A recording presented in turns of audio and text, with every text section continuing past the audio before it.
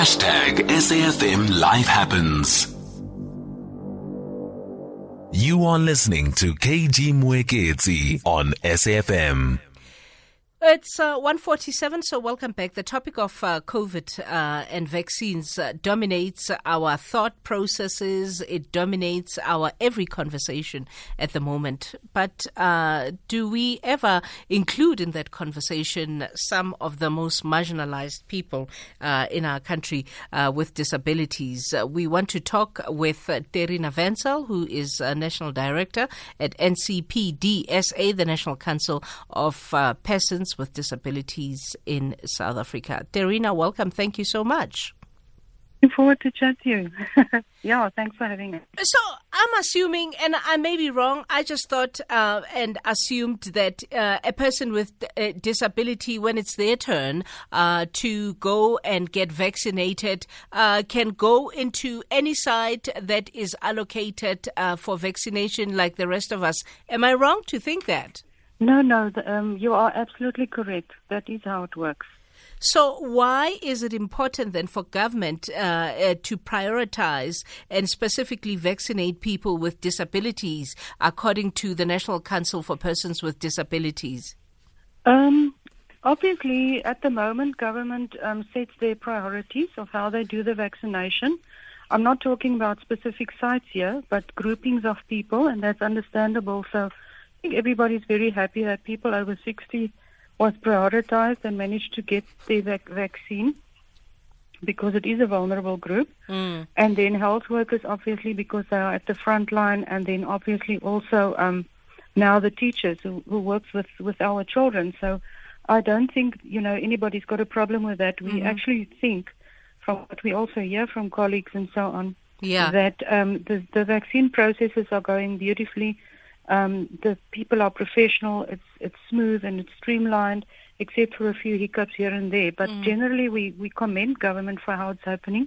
And now it's also the over 50s, so that's good. But what we are just saying is there's quite a number of people with disabilities that are extremely vulnerable because of the nature of their impairments. And we feel that they should be prioritized alongside like the people over 50 or whatever, and not wait according to age, So coincidentally, if there's a person with a disability who's a health worker, they will get theirs because they're a health worker. Yeah. If there's a person with disability who's a teacher, they will get it. If it's a person with a disability over 50, they'll over get 60. it. Yeah. But if it's younger people, of which there's quite a large number, look, there's 15% of our community are persons with disabilities. Now, some would have fallen into the 50 up category.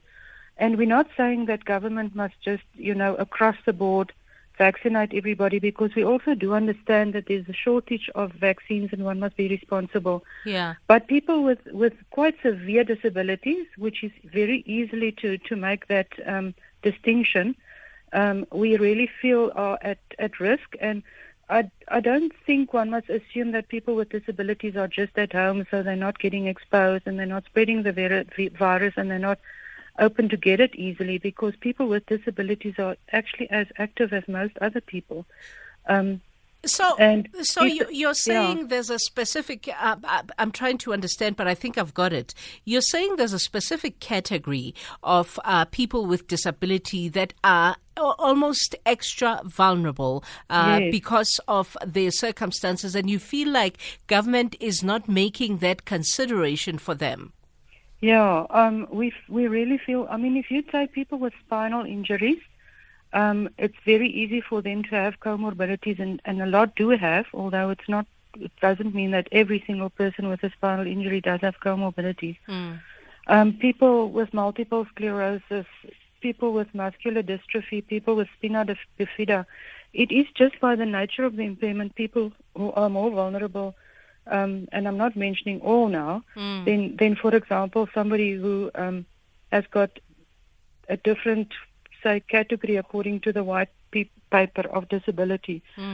Somebody who has got a deafness, or somebody who's got blindness, if they don't have another impairment together with that, they could be seen as people that are less vulnerable than somebody who has got a very severe physical impairment, which also creates other socio-physiological challenges for them, which is the case, for example, again with people with spina bifida, for example. And then, the people that I'm talking about, a large category of them again are using care workers. And that care worker gets onto a taxi, goes home, come back. Care workers also swap their shifts and so on. And some people are staying in facilities where there's care workers that work different shifts and so on. Okay. And not all of them can be registered as health workers, although I know there's quite a very nice effort from government side to also try and include care workers. But majority of the ones that are caring for people that live at home, for example, are not vaccinated. So there's a lot of other reasons which we can cite why those particular people with severe disabilities are much more vulnerable than like people over 50, for example. Okay. So then in your engagements, if at all, with government as the National Council for Persons with Disability in South Africa, how far have you gone in terms of putting that argument across that you just put to us on air, for that vulnerable group and its caretakers sometimes to be prioritized? And what response, if at all, have you gotten?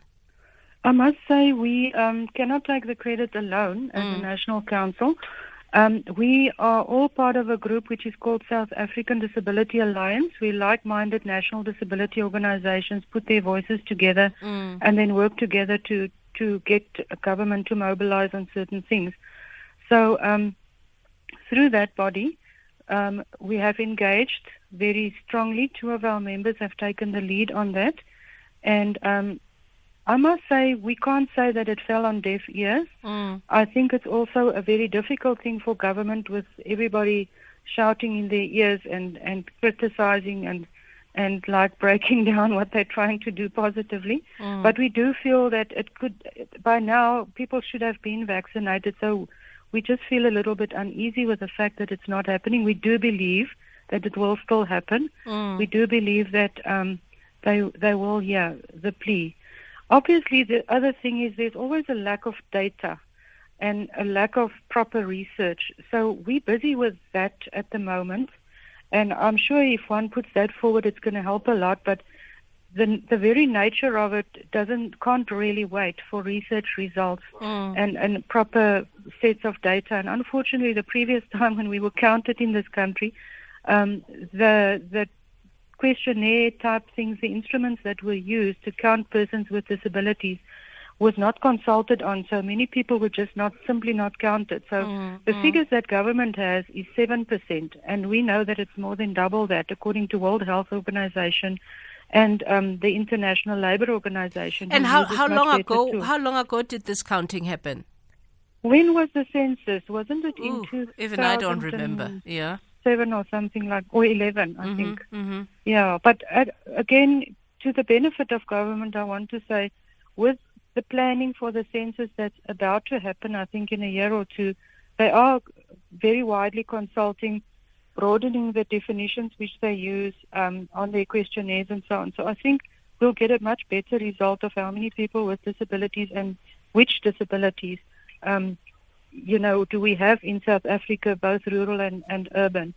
So at the moment, there's a lot of gaps in different areas, which makes it also difficult for government to properly plan. Yeah. And NGOs have got capacity problems because, unfortunately, the ANC is not extremely pro-NGO or in not-for-profit companies. It's just a fact.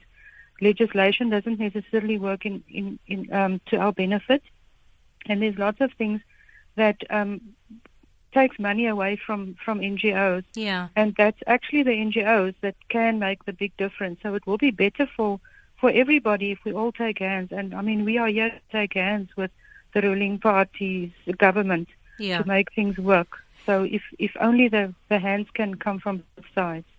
Do you have any data at all, whether that data is done informally, even online or whichever way, that tells you generally how people with disabilities have been managing during the 18 months that we've all been affected by this pandemic?